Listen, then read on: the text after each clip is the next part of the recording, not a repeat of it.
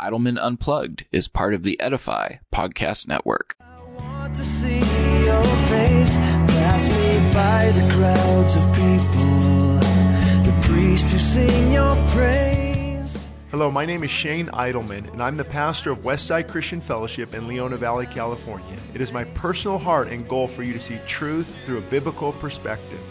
I hope that you enjoy this segment of Idleman Unplugged.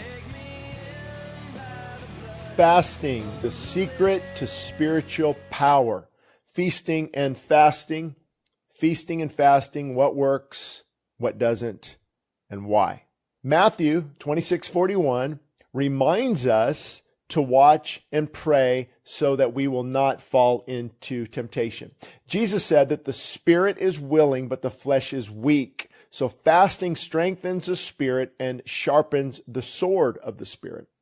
What many people don't realize is we're not a robot, on autopilot doing the things of God. We have a spirit, we're body, soul, and spirit. And the spirit, as a believer, as a Christian, the Holy Spirit in you wants to do what God wants us to do. The spirit is willing. There's no problem there. There's no excuses there. But the flesh in us is often stronger than the pull of the spirit if we're feeding the flesh too much. See, whatever you choose to obey becomes your master, but also whatever you feed becomes stronger. I remember that story. I think it was by Billy Graham. But a young man came to a pastor and he said, "Pastor, I'm losing this battle of sin and darkness. And it's like I've got two dogs battling within me. One dog, this dark dog, keeps winning. And this other white dog and nice dog, it keeps losing. It's like I have this battle.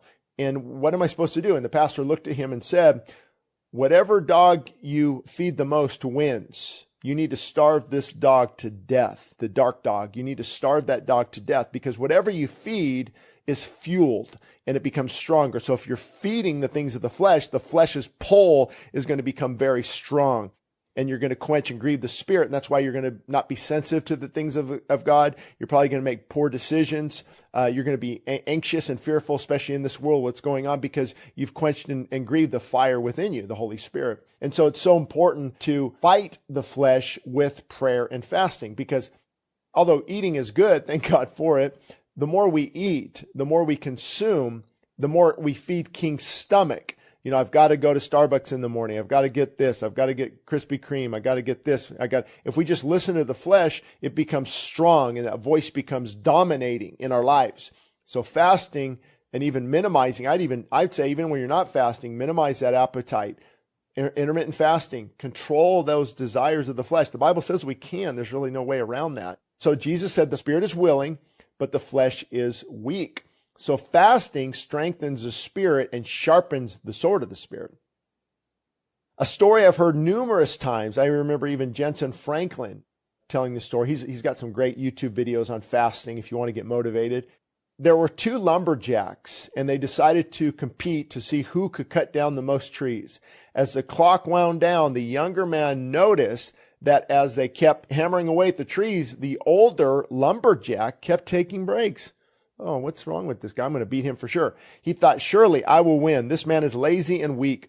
But when the day was over, the old lumberjack had chopped down more trees. So perplexed, he asked, "How did you do that? How did you do that?" And the older man replied, "Son, what you mistook for unnecessary breaks were actually very necessary. I sharpened my axe each time." Wow. What a great point. So fasting sharpens spiritual insight. It gives us wisdom and it gives us discernment. As I said before, you're either controlling your body or your body is controlling you. We drive a certain way to pick up our addictions. Let me pass by my favorite whatever to get my addiction. And we go to certain places because of our addiction and we schedule things around our addiction. Do we realize just how much our addictions are controlling us versus us controlling them? On another note, imagine heading to lunch in a crowded mall and you and your family are famished from running errands. Just before leaving, you notice that your 3-year-old is no longer with you. Panic sets in. You must find your child at any cost. Are you going to eat first? I hope not.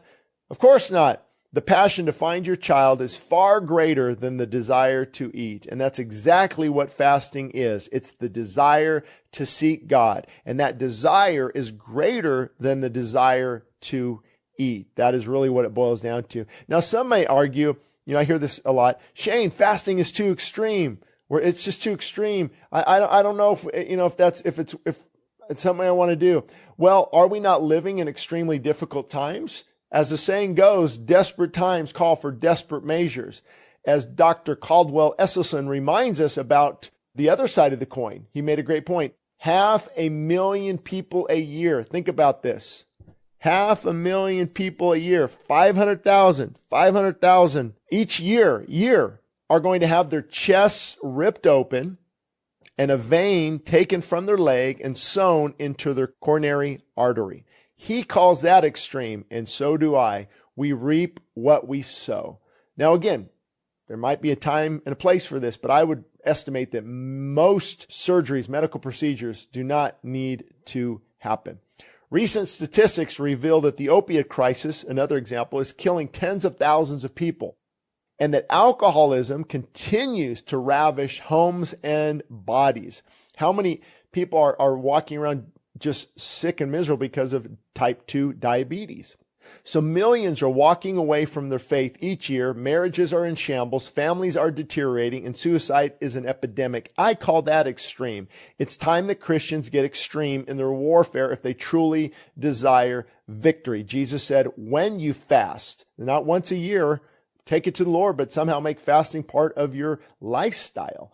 Hey, can I pig out all month and then start next month? I don't know if pigging out, I don't know if that's a good idea. I don't know if you want to have that worked into your lifestyle. I mean, it's already hard enough. I'm prone to eat more than I should. And really what gluttony is, your body needs a certain amount of food, calories. And when we consume too many calories, units of energy, they're stored as fat. And then the fat can be burned later through ketosis. And ketone bodies are being used as fuel, and fasting will do that for sure. But you got to be careful because fasting can slow down your metabolic rate as well. If you go for a while and then you start to eat normally again and you go back to junk food, it's that yo-yo effect. Okay, let's say, hey, for me, I need 2,000 to 2,500 calories a day at my height, weight. And, if I'm at that number by 3 o'clock, and, I'm like, okay, I'm satisfied. I ate well, but then I, eat a huge dinner and then I grab some ice cream. I'm gluttonous. I'm feeding the desires of the flesh. I don't need those things. I want those things. And so that's the definition, I believe, of gluttony. It's consuming more than your body needs. And your body tells you, like, hey, I'm satisfied. That's why I love like huge salads and some chicken breast because, 600-700 calories in, you're like full. I can't even finish the salad.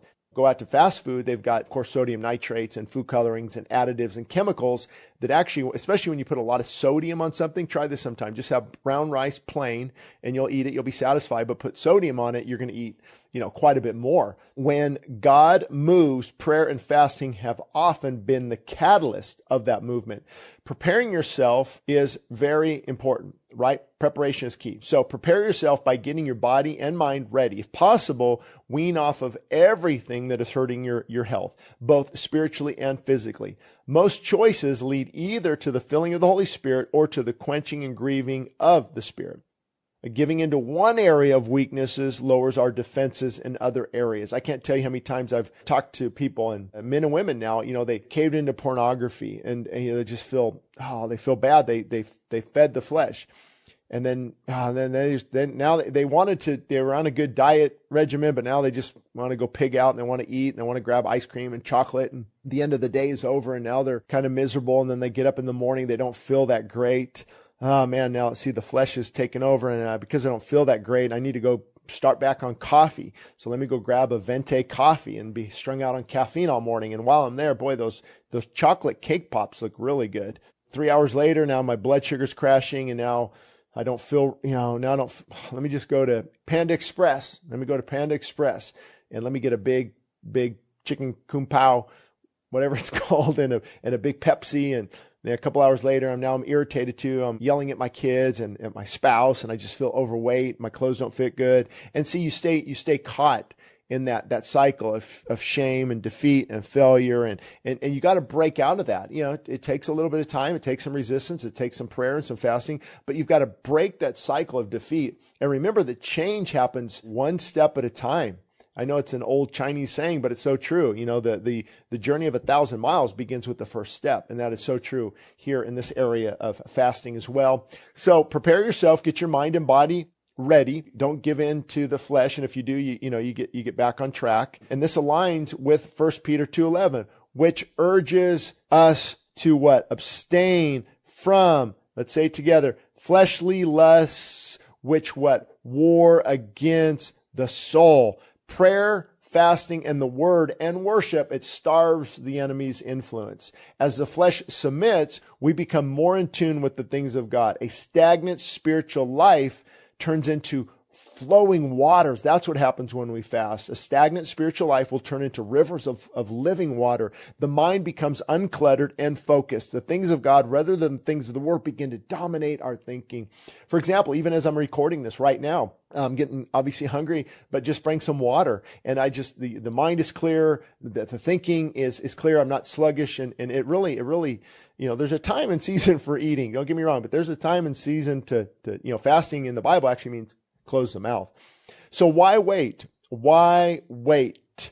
Procrastination keeps the car in neutral. Isn't that so true? Procrastination just keeps that car in neutral. You can't steer what's not moving. So start the process of change today. An incident from the American Revolution illustrates the power of procrastination. It was reported that Colonel Rall, R-A-L-L, commander of the British troops in New Jersey, was playing cards when a courier brought an urgent message stating that General George Washington was crossing the Delaware River. Colonel Rall put the letter in his pocket and didn't even bother to read it until the game was finished. But it was too late. His procrastination cost him his victory and his life, which is probably good for us. So begin today. Begin today. You've probably fallen so many times that you have lost count. And so have I. I really have. Don't focus on those past mistakes, those past failures. Okay, I'm going to learn from it. I'm going to turn these stumbling blocks, Lord, into stepping stones, and I'm going to get back on track. I'm going to keep fighting. I'm going to keep moving forward. Yes, it might be a hard week. It might be a hard month. And the fruit of what eventually is going to happen is going to far outweigh what you're going through. So as a famous poem declares, I'm going to end on this. As a famous poem declares, all of life is like a race with ups and downs and all you have to do to win is rise each time you fall. Remember, God honors perseverance, not perfection. He honors perseverance, not perfection. Touch my lips, here I am. If you've enjoyed this episode of Idleman Unplugged, be sure to send us your ideas and topics for future episodes of the podcast. You can send us an email at westsidechristianfellowship.org or shaneidleman.com. Thank you for listening to us today, and join us again on the next episode.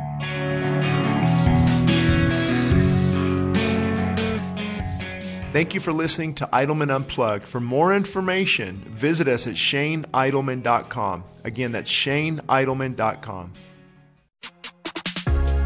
This podcast is part of the Edify Podcast Network. Edify is a faith-inspiring app that brings together thousands of the best Christian podcasts in one place for your listening enjoyment.